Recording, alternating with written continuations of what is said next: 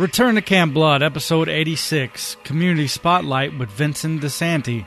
This episode is brought to you by Womp Stomp Films. This is cursed. Jason's alive. He killed my friend, now he's coming for me. It's got a death curse. Jason's a legend. I'm Mrs. Voorhees, an old friend of the Christies. Jason belongs in hell. You're joining me if you stay here. Never come back again. You see, Jason was my son, and today is his birthday.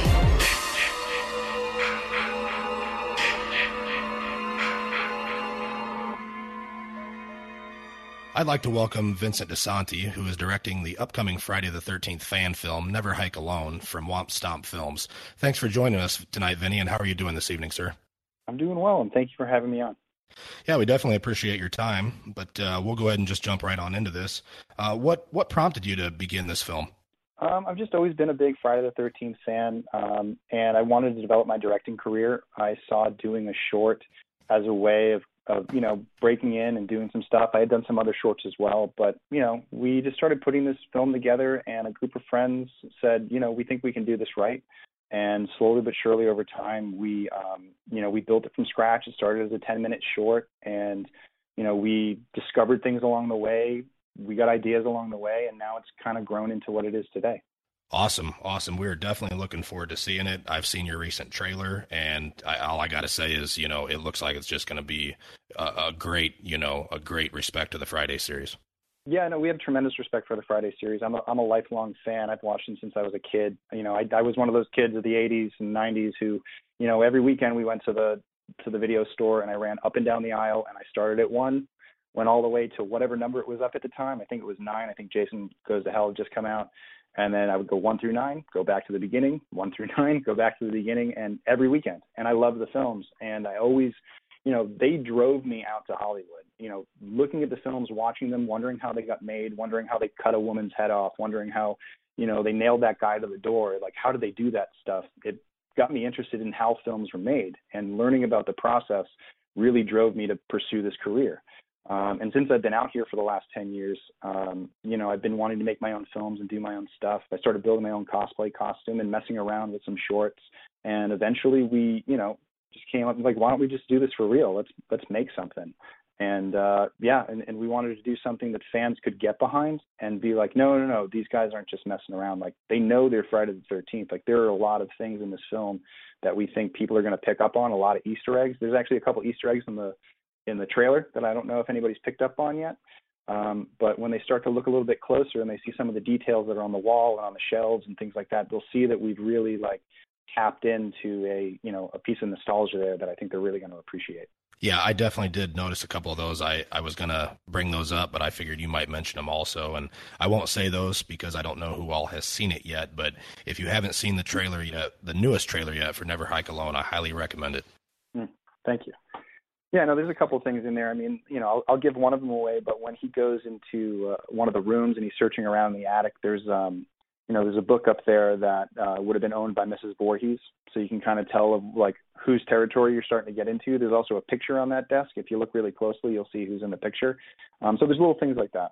Yeah, and I can't wait to see the rest of the film. I'm sure you have some other surprises for us in store. Oh yeah, I mean, there's we did a lot of work. I mean, originally we weren't shooting at the camp. We were shooting at a set of cabins down the road. And while we were shooting there, that's how we made our first trailer, which we released last in May of 2016 on Friday the 13th. We did it as a celebration to celebrate Friday the 13th and see if people were interested in this version of our short. And while we were shooting that, we met some of the locals that lived around there who lived in the cabins that we were shooting behind, which we weren't allowed to shoot in, only exteriors. And that's what the short was based around. And when they told us that there was a cabin up the road, there was actually a camp up the road that had been abandoned, we were like, wait a second, really? Okay. And we built our trailer. We let it out. We let people react to it. And then we did our research and literally had an old map from the 80s that we took a picture of, compared it to the map from now. There were no roads. There was no camp like it was on the map on Google Earth. We literally had to go into the woods and find this place, but eventually we found the trail that leads to this camp, and there's an abandoned camp out there from 1987. And we're like, well, this is perfect. What can we do here?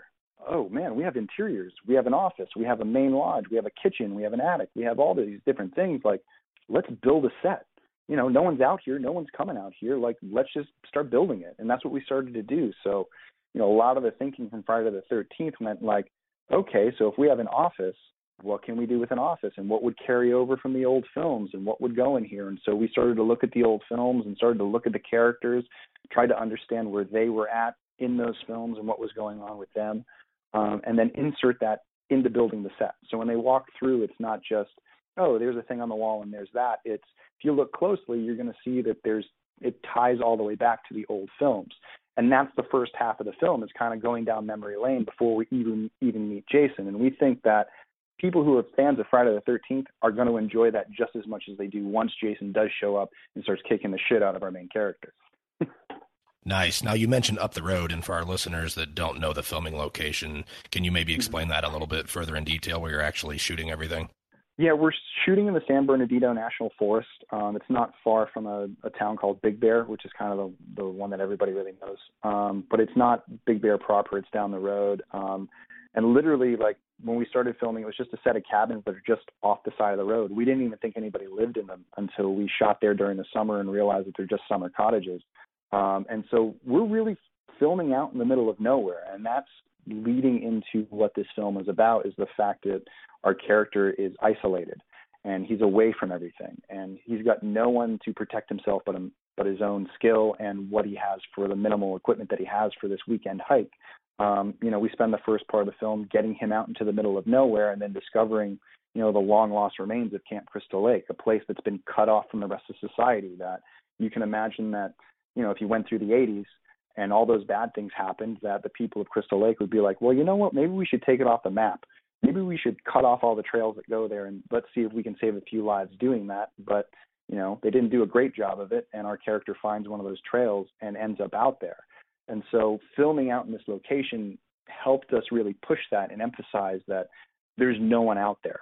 He's alone. And that's really what drives the fear of the film, is the fact that this character's got no one else to rely on. There is no group to combine together with. It's literally him and Jason, and that's all that stands in his way. It's just whether he can survive or not. Yeah, after looking at the trailer, I assume that it was, you know, what you would consider a one-on-one, you know, type of battle film, if you will. And I know Eric was interested in this little portion too. But in the trailer, it appears that the film is at least partially a found footage type of film. Yeah, we wanted to find a way to have the character engage with the audience.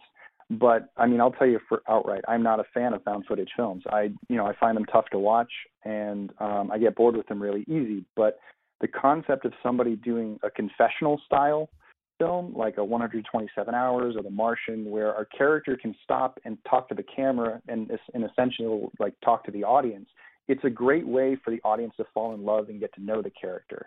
And since our character is kind of, he's like, we consider him a YouTube sensation in a way. He's not like a big star or anything in our film, but in our film you can tell that he's got maybe a little bit of following. He does, you know, he researches, you know, some trails every weekend. He says, hey, you know, this is, you know, trail XYZ, and you know, it's this type of terrain, this is what you want to do, this is the type of gear you want to bring. And he's like trying to do his own little Bear Grylls thing. And you know, it just so happens that on this trip he kind of, for him, hits a gold mine. He's like, oh wow, like I found Camp Crystal Lake. This is awesome. This is going to be great for me. What can I do with this? And in the middle of all that, you know, stumbles into the lore and the legend that is Jason Voorhees. And it goes from how can I make this great episode to how the hell am I going to survive through the night? And, you know, part of it is, you know, is he going to, you know, what does he do with the footage if he makes it out, and all these different things. So there's a lot going on there that plays into the storytelling, but we don't get stuck in that singular point of view. Once he does his confessional, unless it adds to the story, we're third person. We go to traditional camera work. We try to do the best cinematography that we could for this film, you know, with the tools that we have. And then when we can use it and it can be utilized well, yeah, we can cut into found footage anytime we want and put the audience in front of the character, which can help drive up some fear and do those things. So it's, you know, it's a very tactile way of doing it rather than trying to, you know, stick you in one point of view the whole time and, you know, and just ride that ride.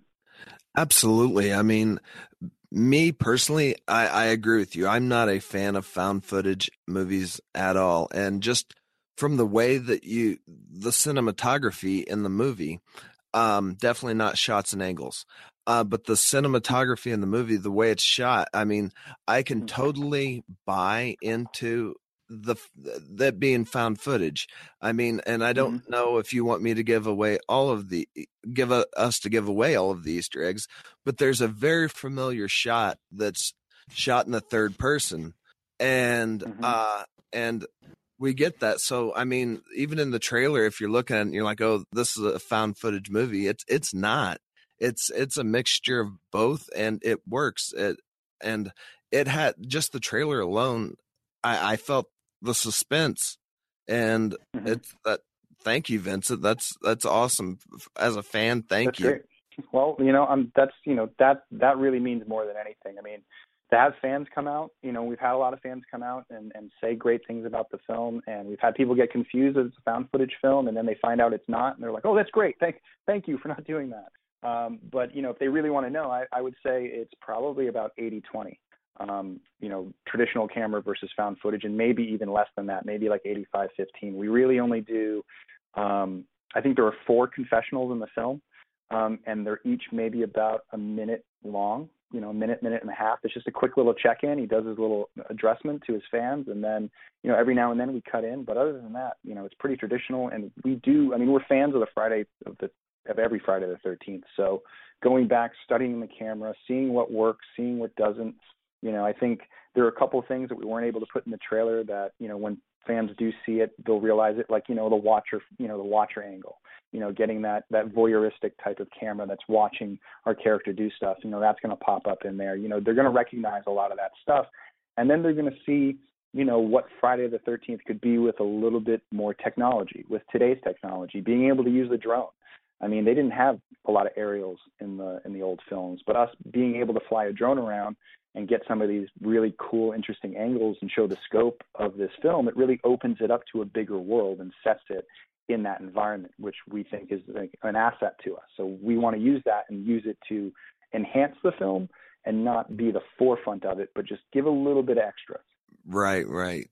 And I do want to call out the elephant in the room, something that is very noticeable with our favorite antagonist / protagonist, and something iconic that the mask's missing some chevrons, isn't it? Yes, it is, and that was done on purpose, but it wasn't the original intention. I got to say right now, thank you to CFX in Louisiana who designed the mask with me. We built that thing from scratch, and they also supplied the hood and the hands that we use, so the silicone appliances that we use for Jason to build him. It's all from CFX in Louisiana, and I worked with those guys on the. Yeah, and they're really great guys. I mean, they were super jazzed about doing it. I talked to a couple people about making a custom mask, and I actually got turned down by a few people. They were like, we're not interested. And these, as soon as I asked them, they jumped right on it. And as we were building it, I was building the mask in a certain way. It was based on old masks from the 60s, the original mask, the type of textures they used on them, how thick they were, and things like that. And of course, building at a bunch of angles, so when light hit it, the way that light hits the mask, and it casts shadows across it, and shadows across the actor's eyes, so we don't see the actor's eyes. And it was all these different things, and the last thing I asked them to do was give it a waterlogged feel, as if it had been underwater, as if it had been under dirt. It's dirty, it's washed out, it's got all these different things to it. And when they showed me the first pass of paint, I fell in love with it. I fell in love with it as it was, this white blank canvas of just dirt and grime, and that everything had just washed away off the mask. So originally I was going to put chevrons on it, but when I saw it and I just saw the eyes, and everything about the mask just drew you into the eyes, I didn't want to put anything else on it that took your attention away. And I logically thought about where did the chevrons go? And my process went to, as the films went on, the chevrons got chipped off along the way. And if it's been 37 years and he's been underwater and he's been in the dirt and he's been through all this shit, you know what? They got washed off. They faded away. Just like the camp, and there's a lot of that design language in there, the camp is faded. It's worn away. It's not what it used to be. And, I think that it ended up kind of pairing well with each other. Like if you will notice when you watch the film, Jason's costume, he almost blends into the camp. A lot of the colors we use in the costume are also reflected in the set. And they really match each other really well. And that was something that we kind of lucked out on, but I'm really proud of the fact that like our design language with him, he's like, is just a part of the camp as anything else that's there. I think that that's what's really great about the look for this film. Oh, absolutely. I agree with you. There's something organic about it, and I totally appreciate it, and I am waiting with great anticipation. Good. We hope to make you proud. So along with the chevrons, one thing that I also noticed to me that really stood out, whether it be, a minor thing or a major thing, but it really did stand out to me, and that was the yellow axe handle. We've obviously only seen Jason with, old nasty weathered wooden axe handles. So to see that, the yellow plastic axe handle in this film, it just really stood out. Yeah, and that was another happy accident for us. The axe was actually a gift from a friend. I had been searching for a bunch of old tools and, weapons of that type of nature to kind of populate the camp with. And they showed up with this yellow axe, and it was the only axe I had at the time. And I was like, well, this is different, but it's kind of cool. It's yellow. It kind of pops out. It's plasticky, which kind of gives me like an 80s vibe in a way. I don't know. Like, let's see if this works. And the more we used it, the more I fell in love with it. And when we really fell in love with it was, you see the axe throw in the trailer. But we did tests before we did that axe throw, probably a couple months prior, to make sure that our cameras were working and that it was doing what we wanted to do. And the first time I threw the axe and I saw it spinning through the air with the yellow handle, I fell in love. I was like, wow, this looks really cool. It stands out and it plays into the film. There's actually moments where that axe becomes very important. I'll just kind of hint at that. And without the yellow handle, I don't think that we could get away with as many things as we do with it. And I think it's just a cool look. It's like, again, we're not trying to reinvent the wheel, but we're using, what has been given to us. We're not spending a ton of money on this. We're trying to spend it where we can, but anywhere we can say, hey, this is a donation, or hey, this is what I own, let's just use it. That's what we've done. And we've tried to make the best of the situation as we can. Oh, yeah, definitely. I can totally understand, all of that stuff, and it makes perfect sense. Obviously, seeing when you're just used to seeing, the wooden axes over the years, it just really does stand out. So you definitely accomplished, I guess, the wow factor, or the, the eye-catching factor, if you will. So you definitely nailed that. Yeah, I mean, like, it's kind of like, this is definitely going to be a very unique-looking Friday. The cabins that are in New Jersey and the cabins that we're used to seeing are very different from what we're going to see in this film. Because, it's a free abandoned camp. We're not going to complain. But I love the design of our camp. Our camp is actually very angular. Everything's a triangle. So everything's got sharp, pointy edges, and everything looks dangerous, and there's a lot of broken glass. And then everything on our and it's down and dirty and earthy and grungy. And then our character walks in with a bright red jacket and a yellow tent, and he just pops out of it. And he's this, this ray of sunshine that comes into the camp at the beginning of the film. And, it's going to be very different looking. These aren't the cabins that you're used to seeing, but it's just a cool look. And that's really what's been driving the design of this film, is that we find what looks cool, and then we put the proper angles to make it really look cool and put it on film and be like, wow, this is something I've never really seen before. And we're just trying to take every advantage that we can as we make this sucker. Yeah, like I said, with it being set in present day, I'm definitely looking forward to seeing, what you guys came up with. And to back up just a little bit, you'd mentioned that the film might be, 80-20 or somewhere in that vicinity of the found footage portion of it. So with that in mind, I understand that your film's only going to be approximately 22 minutes long. And if that's the case, do you have time, or, are you anticipating exploring any theories or anything from the original films during the course of the movie? We, on this one, I every time I've stopped to kind of write in like a piece of, like, to try and go into a theory, it starts to turn into its own story. So we tried to make this one as simple as possible. And with it being 22 minutes, that's kind of a minimum that we're shooting for. We want it to be that long. We want people to know that if they invest in this film, that we're going to give them a half-hour TV episode at least.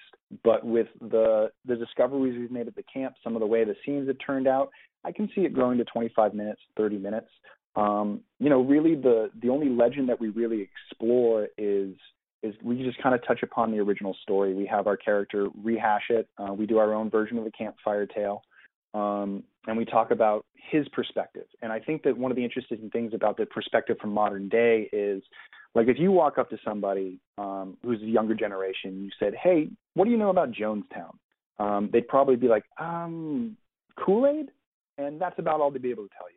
They don't know about, like, you know, the People's Church and all these different things and all the details that went into it. So this character really is kind of like that type of person. He knows some details about the camp. He knows that a long time ago, Pamela Voorhees went nuts and killed, 7 counselors. But but everything that happened afterward is considered a legend. It's considered lore. Like, I was very inspired by an actual house that was in my own hometown that, growing up, I thought it was haunted. Everybody told me it was haunted. You heard all these stories that if you drive your car onto the grounds, it stalls. You have to push your car off, just to get it started again. Or if you go inside, it will kill you and all these different things. And as I got older, I found out the truth. Oh, the reason why nobody goes there is because there's a gas leak and they can't open it up because they can't fix it because it's way below the foundation and nobody wants to spend the money. And you go, oh, well, that's not scary.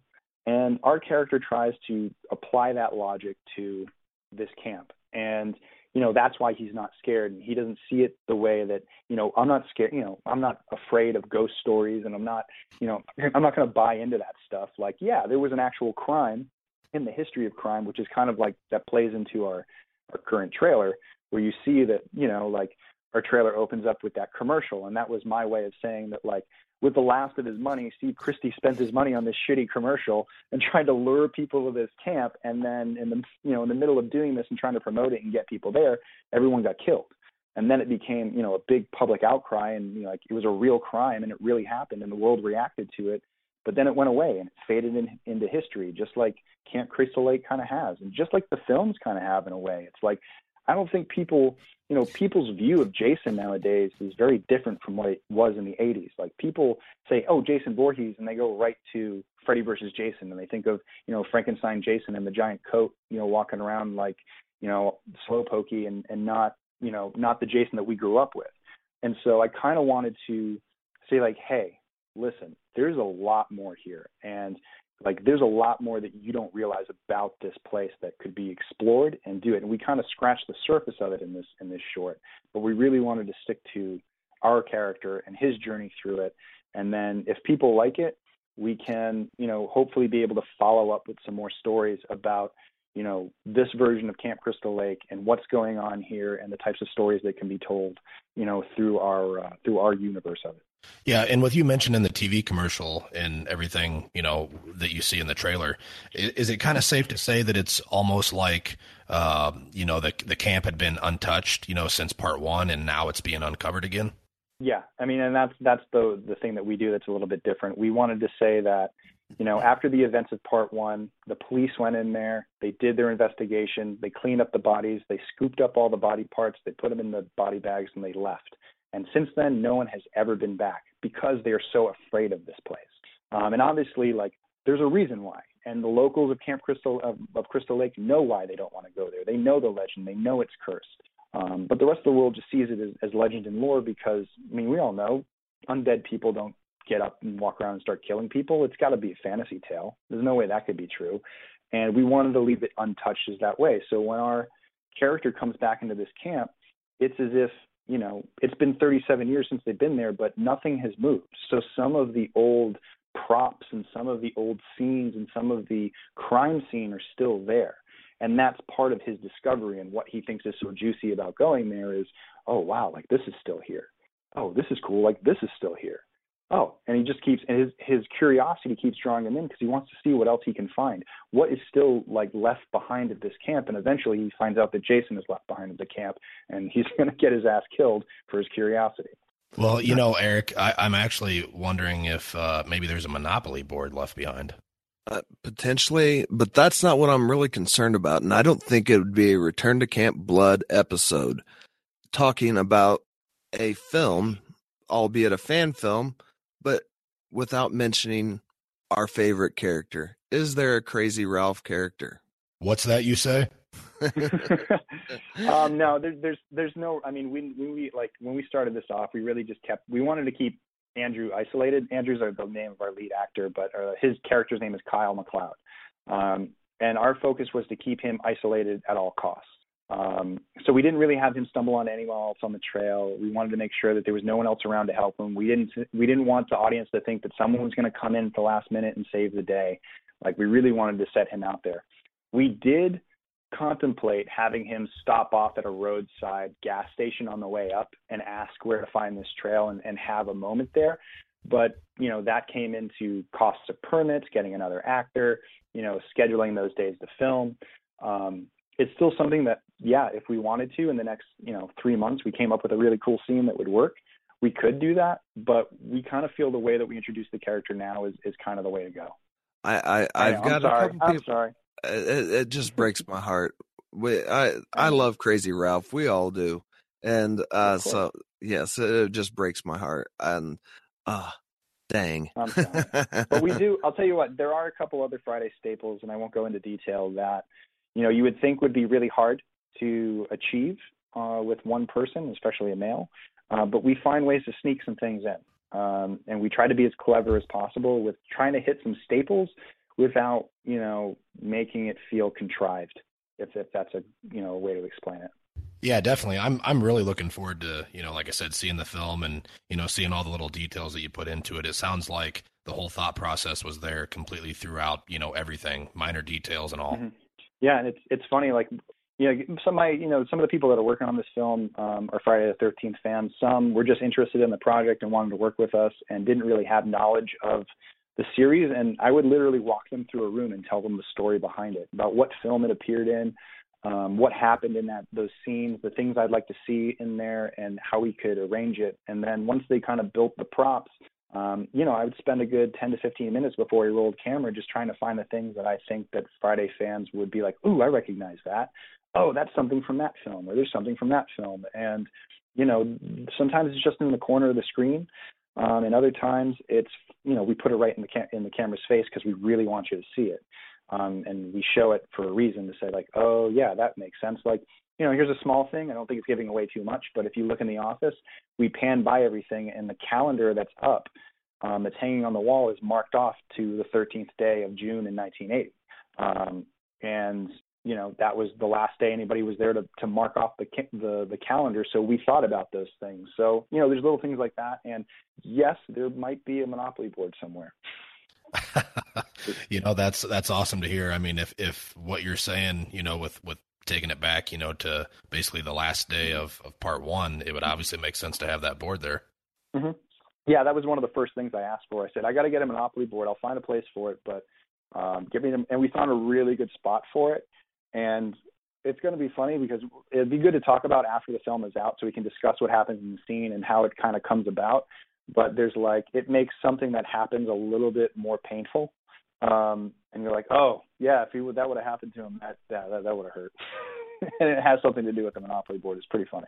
Oh, nice. And we'll definitely have you on after the film is released, and that way we can talk about the things that aren't being mm-hmm. discussed now. But I definitely appreciate, the detail that you're providing with us at this point. Oh, of course. Yeah, I know. I want to be as open with the fans so they know what they're getting into and they have an expectation. And, what's nice is I can talk about a lot of things and not really give away the best stuff. I mean, the best stuff is definitely going to go unsaid on this version of the podcast. And when we come back, I can't wait to discuss those things because, there's things that we got together with the stunt crew, my stunt coordinator, Jessica Bennett, and, her team. We were able to design some real stunts for this. It's not just like, rolling around in the dirt and doing some things. Like, we went and had to rehearse. We had to get a lot of safety equipment, and we still have some more stuff to do. But there's some high-level stunts in here that you're going to, like we kind of talked about before we got going, was that, it takes it almost out of that fan film world and puts it into a legitimate production. Yeah, and I'm glad you mentioned that because I was definitely going to touch base on that.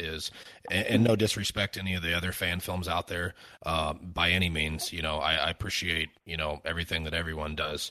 But this, being that you are an independent film company, you do have access to some of the things that, somebody that just does one of the more basic fan films, they wouldn't have access to mm-hmm. that equipment or, some of the props maybe, or the high level, shooting equipment that you have, so this is going to be, it's labeled as a fan film, but I look at it as basically a step above that. Yeah, I mean, first and foremost, we're fans, and we obviously don't want to get in trouble with New Line. We know that we have the ability because we've been working in the industry, we have these tools, and we're doing, we're going through the same motions that a lot of, other fans have gone through, where they've just decided that they want to come up with a short little fun, story to wear their costume and kill their friends and come up with some stuff. It's just, we're fortunate enough to have access to a few more toys and a few more, people who do this professionally. And we're doing it for the love of it. Nobody's making any money off of it. Nobody's profiting from it. We're just paying for the equipment that we need to rent, especially to do night scenes. And we wanted to give something that fans haven't seen before from a fan film, and hopefully inspire other people to do it at this level, because it's definitely achievable. A lot of the things we're doing is done like down and dirty. We do a lot of cheats, and I love to talk to people about it once the film's out and say, this is how we achieved that scene, this is how we did this, and if you want to do something this high level, these are the steps you have to go through. It's just literally anybody can do this stuff. They just have to do the proper research and prepare the proper way. That's really what it comes down to, and we hope that it inspires people to do more stuff. And as far as the level of quality, I think one thing that drove me to it was seeing some of the stuff I saw in the fan films for Mortal Kombat, some of the Batman fan films, that fan film that came out for Power Rangers that looked amazing with Katie Sackhoff, and I was like, whoa! I'm like, this is not a fan film. This is awesome. This is a full-fledged production. And then I started to think about how come I haven't seen somebody do this for Friday the 13th yet? Then that turned into, why can't I do it? I do this stuff. I should just do it. Why am I waiting for anybody to allow me to make a Friday the 13th film when I can just do it with my friends for free, and we can probably make something look pretty cool? And we never knew it was going to look this good. We knew we were going to try and do something good, but we kept pushing ourselves, and every time something got better, we wanted to do better than that, and we just kept pushing it and pushing it. Yeah, and I know from talking with you before that you had mentioned that it really wasn't, the original idea, wasn't to be what it is now, but you've had some, quality people jump on board with you that have really kind of pushed things to the level that you're at today. Oh, definitely. I mean, this started off as a 5 to 10 minute short. And in fact, there was another version of this that I tried to do 2.5 years ago that was a complete failure. Me and Andrew have been friends for a while. We met on a production, maybe 4 years ago. And I had mentioned that I wanted to make a Friday the 13th fan film, and I had built my original costume with this latex hood that I bought off eBay and some other stuff that I threw together. And it was really it just wasn't right. And we went out and we discovered that right away. And we tried to make this short, and we ran into a bunch of technical issues. And it would have been very easy for me at that point to be like, you know what, maybe I shouldn't do this. This might be a waste of time, and, I don't want to do it. But in fact, it did the opposite. I was like, no, I know I can do better. I know I can, that we're capable of doing a lot more with this. So let's sit back and let's do a little bit more research. Let's try a little harder. Let's, try to plan this out a little bit better. And, it took some time. And, if you follow us on Kickstarter, I've actually started telling this story through our updates about how this film came to be and the types of, challenges that we faced along the way. And it hasn't all been sunshine and rainbows. I was telling you before the podcast, I've almost died. I've been severely wounded and cut. I've been stabbed. And we had to restart this project once. And, if at any one of those moments I could have been like, you know what, this is enough. I really just got to back out of this. And I haven't. I've just been, just put my head down and just kept going forward, figuring out how to get things done right. And, now it's all starting to pay off. But it took a long time to really do the research and put in the amount of effort so that we could get it to look this great. This wasn't just us running out in the backyard one day and filming it. It was, months of pre-production, discussing with different people, bringing on different people who have different talent sets and saying, what can you do? What do you want to do? What's your talent, or, what's your strength?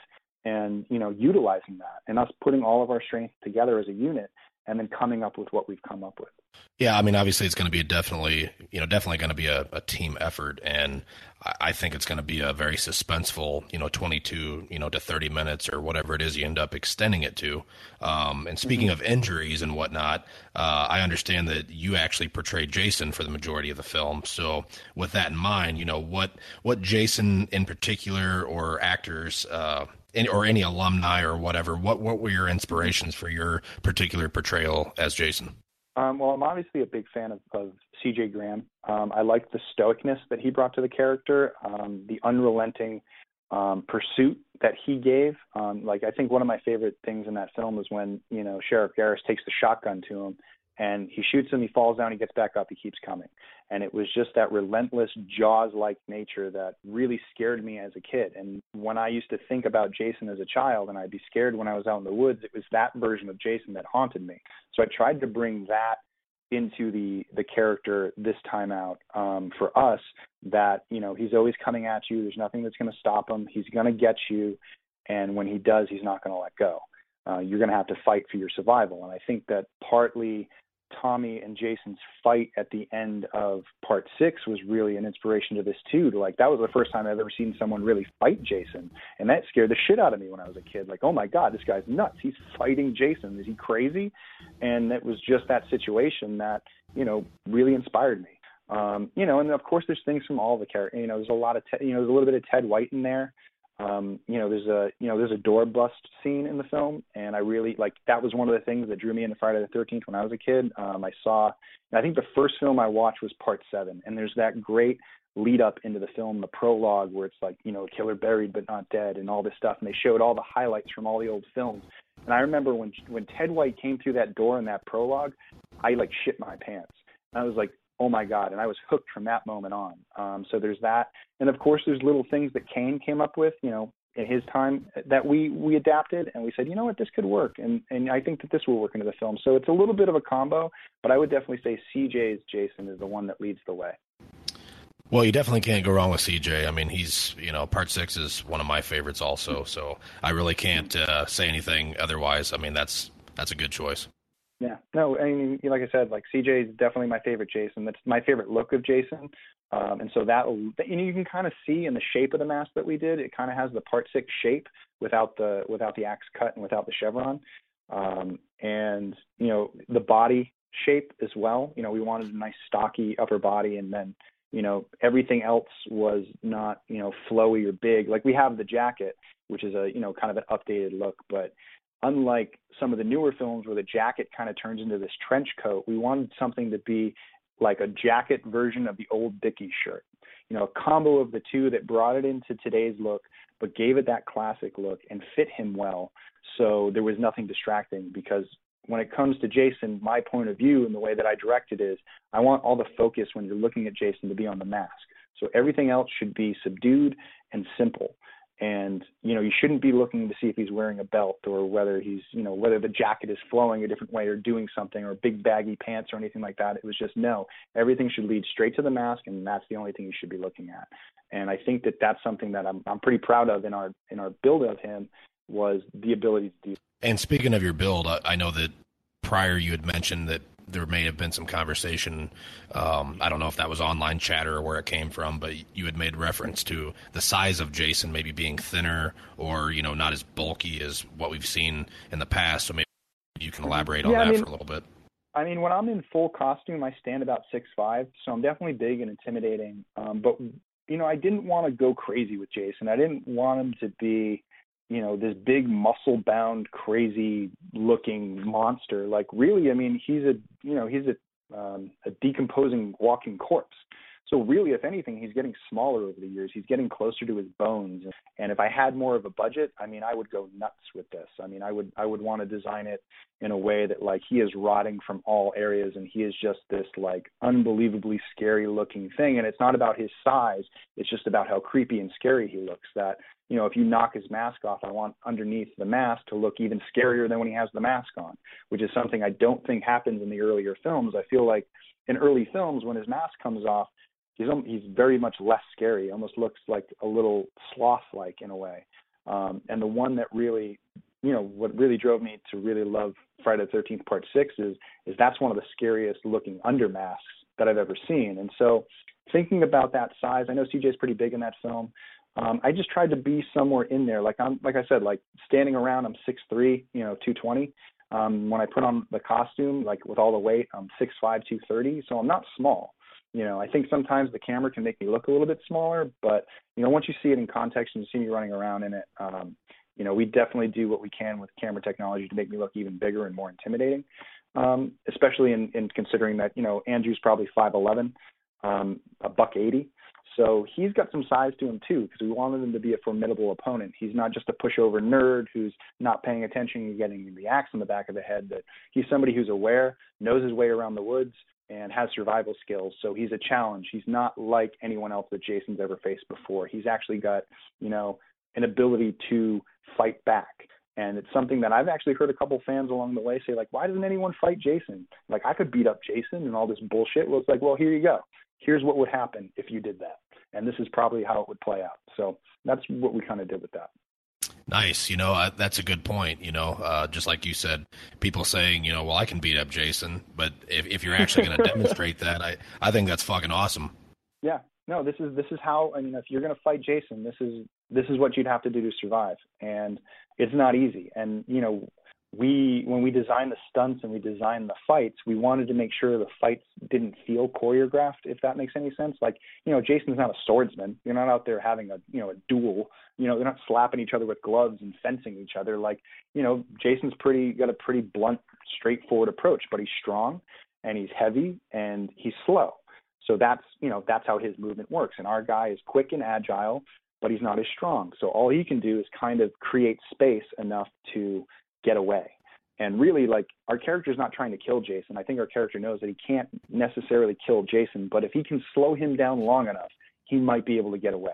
And, you know, whether or not that strategy is going to work, we're going to have to find out. But he's definitely going to be put to the test with that. And he's got a few things that are holding him back. He's not even in full health. I think if you saw in the trailer, we show that he's injured his leg in one of the scenes in the middle of the film. So he's dealing with injuries himself. So he's not 100%. So there's definitely things holding our character back as well that doesn't make him 1,000%. So we tried to even it out as best we could. Yeah, I did see the injury to the leg in the trailer. And, you know, while we're on the topic of Jason, we all know that Jason is an opportunist. And I guess, is there maybe anything that we might expect to see? You don't necessarily have to go into detail, I mean, unless you want to, but are we maybe going to see any type of new weapons that Jason might have never used in the original films to inflict some damage? No, I mean, we stick to, you know, he uses the axe for the first part, and then, you know, there's a scene where he loses the axe shortly after the axe throw, and it kind of goes away. And then we do a scene where we do kind of touch upon the weapons, and I can give this away. It's not a big deal. I think this would be a really interesting scene for our viewers to really watch. Is he actually goes in to grab, you know, where all the weapons are kept. Basically, we built a utility room, and there are weapons in there that are new, but there are also a lot of classic weapons in there that we've hidden on the walls and we've hidden in the background. So he passes up all those weapons of old and goes for the old classic machete. And we spend a majority of the final film with him using the machete and our character using his only weapon that he has, which is a collapsible camping shovel. They're actually pretty durable. We've actually been able to build stuff with those things and wear them down so we can get them there. But, you know, it's got a little blade on the end of the shovel. So it's actually like, you know, as far as weapons goes, it really matched up well with one guy using his shovel as a defense mechanism and Jason using this machete. And we went for a more classic style machete. We didn't try to do anything too elaborate where it's like, I don't know, like in the last film, they had him with like this 10-foot machete that he had to like pull out of a sheath. And like, I don't know, it just didn't really make sense to us. It was like, no, just give him a classic 23-inch machete. The smaller the machete, the bigger he looks. You know, he doesn't need a 20-foot blade to inflict damage. He just needs a normal machete. So we gave him that, and we aged it up a little bit.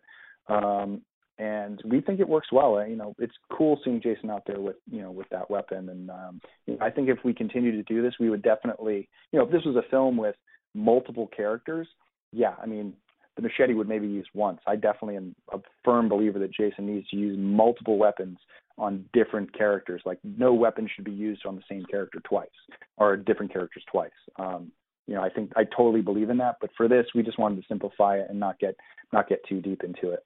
Yeah, certainly. I mean, obviously, with the setup of your film, it's not traditional, of the other films in the original series of having, all the multiple victims and everything.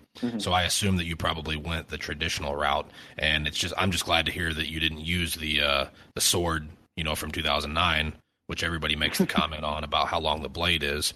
But I just, that was going to be one of my questions, obviously, but you basically went ahead and answered that. So I'm glad to hear you went the traditional route with that. Yeah, no, we just thought it made sense. Like, we wanted something that would really be there. I feel like when Jason, and this goes towards any film, I feel like if you pull Jason out of the real world, I know that sounds weird to talk about a corpse that way, but when you start to make him an action figure, he starts to lose some of his on-screen presence. He starts to become almost like a joke. It's like, it's too much. It's like, you know what? It's like you're overthinking this. You're giving him too much, you're making it too much of a costume to where it feels fake. And if you just make him down and dirty and gritty, he still carries that weight where he's pulling things that, yes, that's something you would actually see. That's something you would actually go after somebody with, not some weird thing that he invented somehow in his tunnel. It was, we wanted to use as many props and things that felt natural rather than trying to, give him the steroid treatment. I guess that would be a good way to put it. Yeah, definitely. Like I said, I was just a little bit curious, if you're on a camp that, hasn't been in use or has been abandoned for so many years, I guess you just never know what Jason might use. Oh yeah. And there are things that we found at the camp, that we definitely put for the film. We found pieces of furniture, like all the beds that you'll see in the film, those were all left there. These creepy old metal cots, it was just, we fell into this wealth of stuff. So we tried to make as best use of it as possible. And, there were no weapons up there. But when I did go and do some of the purchasing and did some of the swap meet stuff to find the weapons that you'll see in the film kind of placed about, we definitely went for stuff that felt old. There's some old hatchets in there, some old knives. Mrs. Voorhees' knife is hidden in one of the scenes. You'll see it. And stuff like that. So, we really tried to touch upon those things as best we could and give a variety to see that, yeah, you might not have seen them in use in this film, but all of these things have been in use in the past. Like, we even got like one of the hand sickles from part 7 that he kills, jumps out of my mind right now, but when he bursts through the wood and slices her around the stomach, we have one of those. So we tried to pick stuff from old films and put them in as well. Oh, nice. Yeah, that's definitely great to hear. I mean, it's awesome to hear, some, I guess if you want to call them, the 80s throwbacks, but also referenced in present day. Yeah. No, we wanted to, like I said, I wanted it to feel like we might jump over some logic as far as like the way the franchise pulled out, but we wanted to pull from that world and put it in our universe to say that, like, yeah, it's a little different, but it's not that much different. Those events happened. And because you see this tool here, or because you see this thing here, that's because that world still exists, and we're trying to keep as much of it as possible, and we're trying to pay homage. We're not trying to create something completely brand new, but we wanted to just update it for today's audiences, as if 37 years have passed since the original murders, about 30 years have passed since the last time Jason was seen, and this is where we pick up today. The legend and the lore have faded, and it's not what it once used to be, and this is our way of saying, yeah, you might have not have seen it this way in a while, but it's still out there, and it's still scary. Yeah, and just thinking about, the length of what you referred that you're basically at now, maybe up to 30 minutes or so, it sounds like, one of the, if you want to relate that to almost like a TV episode length, it sounds like it's going to be one of the busiest TV episode length, films, that you could possibly watch. It sounds like there's going to be a lot going on, a lot of references, and I think it's great. Yeah, no, it's going to move. Each scene is going to move. It's going to have an energy. We have a really good plan for everything. And I'm really excited to see it, up complete. Like, really, I only have about, 75% of the film completed right now. So we see it in pieces, and I see scenes on their own, but I can already tell that the way the scenes go through, it's like, oh yeah, we have other scenes that go around this. And I'm just happy with one. And the way it's going to move, and, each scene is going to have something new. And then it's going to move on. And there's, not only do we, spend time doing some paying homage and trying to make scary, we also, we pay homage also to the humor in Friday the 13th. And we try to do a couple nice, fun jokes in there as well. There's some things that happen that, we think audiences will get a good laugh out of. And I think that that's the staple of a good horror movie. I think, 1 second you want your audience to have a big smile on their face, and then you want to wipe it right off. And I think that we do a pretty good job of that in certain places. And, that's one of the things I like to do, is ride the emotion of the audience and, have them up 1 minute and down the next, and, make it a real roller coaster ride. It's not going to be like a foreboding, like, oh, this is a creepy story the whole entire time. Like, we're going to get lighthearted. We're going to have fun. We're going to make it, like, the first half of the film is going to be a lot of fun to get through. I hope people really fall in love with Andrew. He's a great actor. He's a great friend. And, I'm really hope that this also helps him kind of show what his talents are, because he's so personable. And I don't think that the audiences will have a hard time really, falling in love with him and really liking him through the first half of the film, that by the time Jason shows up, I hope that they're rooting for Andrew, and I hope that, they actually feel for him. And I think that that's what we're trying to do with the first half of the film. Nice. Now, speaking on the humor side, I know you mentioned, your love for Part 6. And like I said, I totally agree with you there. I've recently spoke with Tommy McLaughlin, the director of Part 6, and he said that the dark humor that you see and, here in that film was basically his personality coming into play and, his vision coming into play. So is that kind of what you went with? Did you go with your own kind of personality on the humor side, or were you trying to pay respect to the other films? It's definitely my sense of humor, but I think I share Tom's sense of humor. Definitely a dark side of it. It's not like I'm not telling jokey jokes, but there's a couple things that happen, and then that I think are funny. And I won't give it away because it will ruin the joke. But also at the same time, I've come out of the animation world. I've spent a lot of time making feature animated films, and there's a certain kind of comedic sensibility that I picked up from working in that genre. And not to say I'm doing like animated gags in this film, but there's a certain sense of timing and a certain way that you can get characters to act and do things with facial expressions and do things with the way people move that I think will be a little unique, and a way that we tell a joke that I think kind of you take an action, this is like an example, you take like a normal, ordinary action that you have somebody do, and you have them do it at 1,000%. And it doesn't necessarily feel awkward. It feels right in the scene, but it adds the comedy 1,000%. And that's like the one big joke in the film that I think people are really going to get a kick out of. And it's something that I worked in, and it started as this small little thing and turned into like, this kind of nice fun scene that we have that, again, like puts a smile on the audience's faces, and then the next minute wipes it right off. Yeah, and that reminds me of Part 6, because there's 18 kills in 6. We have the comedy side. Mm-hmm. 1 minute you're kind of like, oh, okay, maybe a little bit of a chuckle, and then all of a sudden, bam, you're dead. Mm-hmm. Yeah, and of course, Andrew as a character has to be likable. So one way to make him likable, when he's doing his confessionals and when he starts to give a tour of Camp Crystal Lake, he injects his humor into it. And he's a funny guy as it is, so we kind of let him run with it. He's very comfortable in front of, because this day and age, he has his own Snapchat account, and he has a pretty good following. And he does a lot of funny stuff on it. So I was like, hey, we should really utilize this. Like, you're good with this stuff, so let's bring some of that personality into it. Let's make this really fun and enjoyable. Like, your commentary on what you see, like, should be fun. Like, you shouldn't be scared. And it's only when it starts to turn odd that we'll see the turn in your character. So that's kind of the way that we injected it in. And then some events that happen along the way, we're able to, make a fun moment out of it. Well, sounds like you found the perfect candidate for the job then. Oh yeah, no, Andrew's great. And like, it was one of those things where when you write the dialogue down and you're like, oh, that sounds stupid, but I can't think of a better way to say it. And then you hear Andrew read it, and I'm like, oh no, it makes sense because he's reading it right. Oh, this is great. It gives you that confidence to know that you're going down the right path after you've like rewritten and reread the scene 1,000 times, and you can no longer be objective. You hear your actor say the words out loud, and you're like, wow, that's a performance. Like, that's somebody actually delivering the lines, and I actually believe what he's saying, and this is great.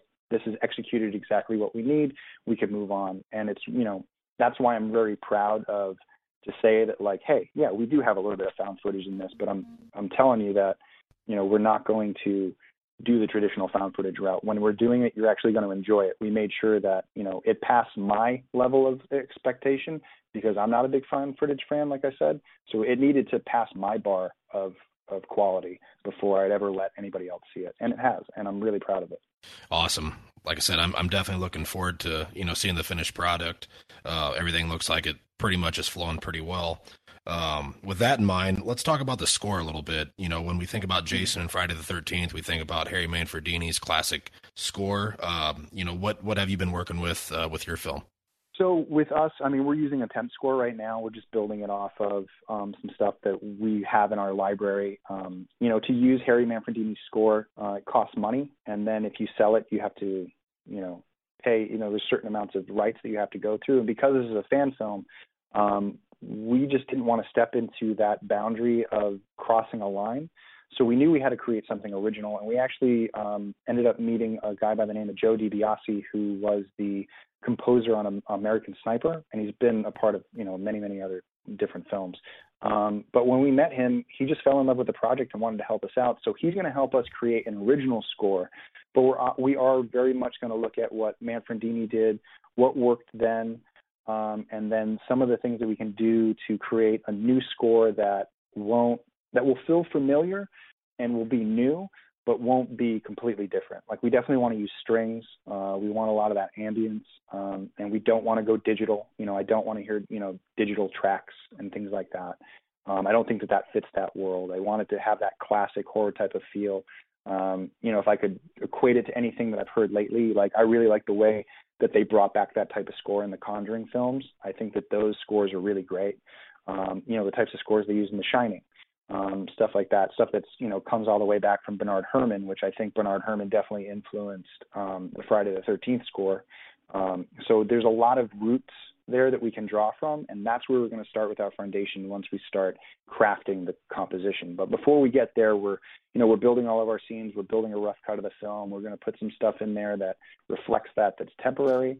But then we're going to sit down with Joe, and we're going to create it from scratch. And we really want to come up, just like we've done with the rest of the film, something that's that pays homage, but gives a little bit of a new twist. Oh, definitely. I kind of expected maybe to hear a little bit of I don't want to call it revived, but, a modern Jason sound, I guess, if you will, that pays respect to the previous. Mm-hmm. Yeah, we're definitely going to experiment with that. We definitely are going to have some loons. There will be loons aplenty in the background. We'll hear that sucker call out a few times to let us know. I think that's like, even down to that little detail, just to show you how much I've paid attention to the films over the years. We're going to step into that. We want to bring as much of the old films into it and do our spin without warranting, any type of legal action by Paramount or New Line. Right. You definitely got to be careful with that, but it's great to hear, like I said, everything that you're doing, it just sounds like you got the right idea. And with all that being said, let's talk about your Kickstarter that you have going on. Correct me if I'm wrong. I think it's over February 17th, but maybe give us some details about, everything that's involved with that. So with the Kickstarter, we're trying to raise the last bit of funding that will finish the film. So we're going for $13,000. That's going to go towards, finishing the last few scenes. It's also going to go into post-production.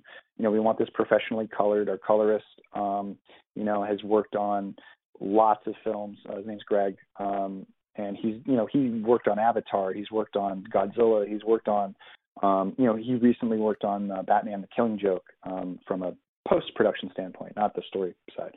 And so he's going to help us with our post. We got a VFX supervisor that's going to help us get some, young VFX artists to help do just a couple small things here and there. This isn't a heavy VFX film, but there's a couple things that I wanted to do to kind of update the technology, especially when you have screens of mobile devices. And, he's got like he's got a little mobile watch that he uses to kind of, tell the time and see where he is. And so we have a screen that gets to be put on there. Then obviously we have score and sound that we're going to have to purchase. There are certain sound effects that you can't just use outright. You have to purchase for a sound library for sound effects. And then, just the entire finishing process, which is, the export of the film, making sure that we can give fans, a high quality export. And the way we're going to work it is our backers will have early access to the film, and it's going to be downloadable.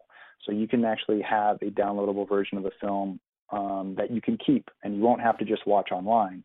And then we'll go and release it on YouTube a couple weeks after for the world to see. But we want our backers to get a first look.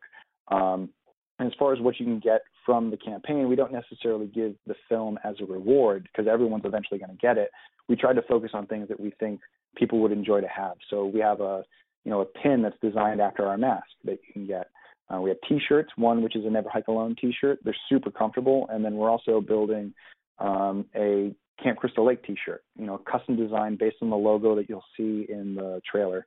You get a Camp Crystal Lake counselor T-shirt. We have a poster that's been designed by an artist by the name of Lauren Aris, and we're working with Crash Cunningham actually to get it updated and do a final spin on it before we release it to the fans. And Crash is in progress on that now, and when we have an update, we'll definitely release it and show everybody what he's been up to.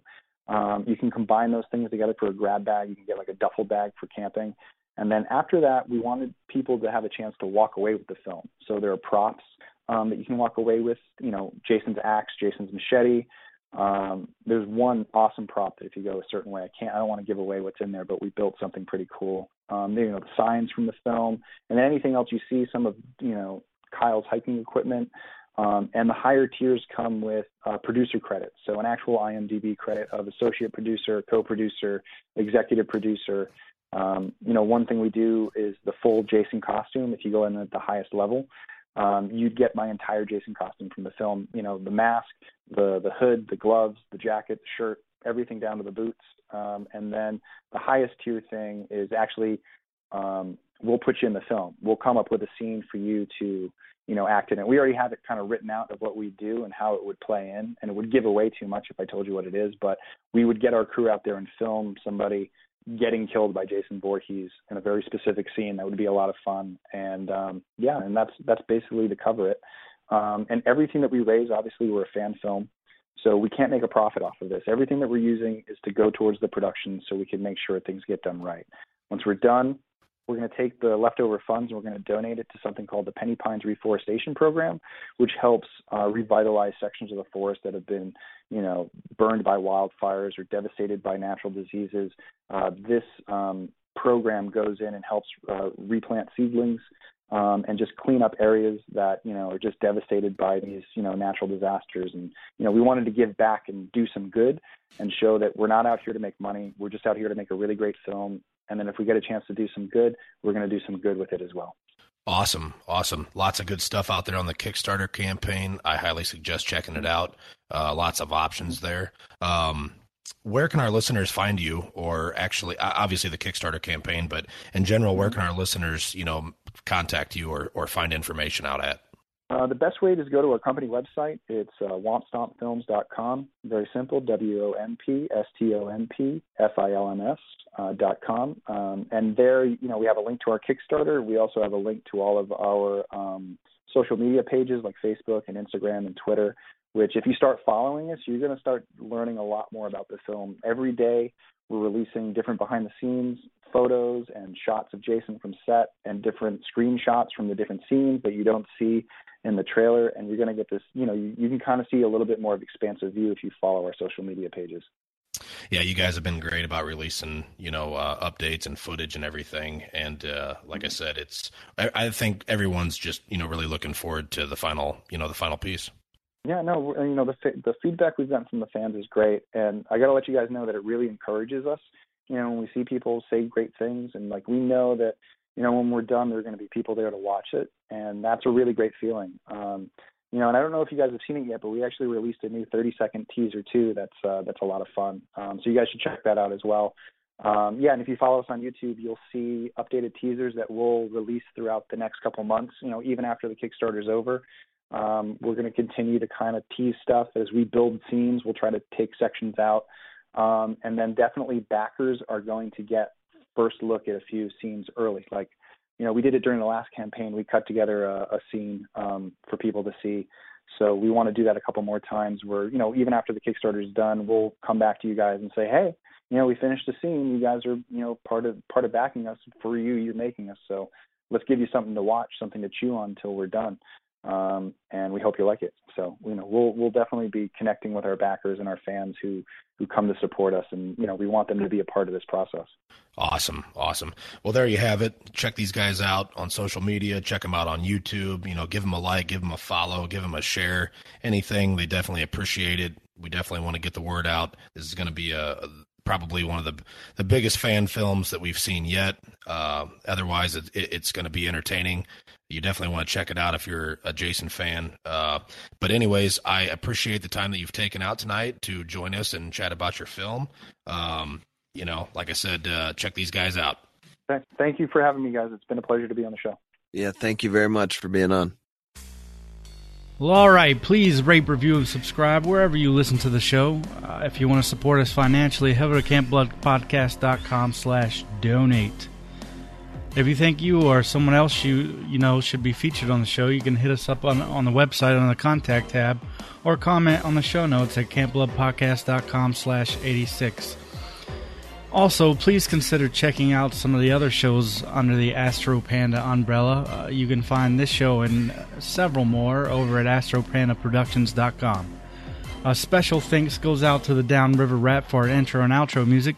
You can check his stuff out at downriverrat.com. Until next time.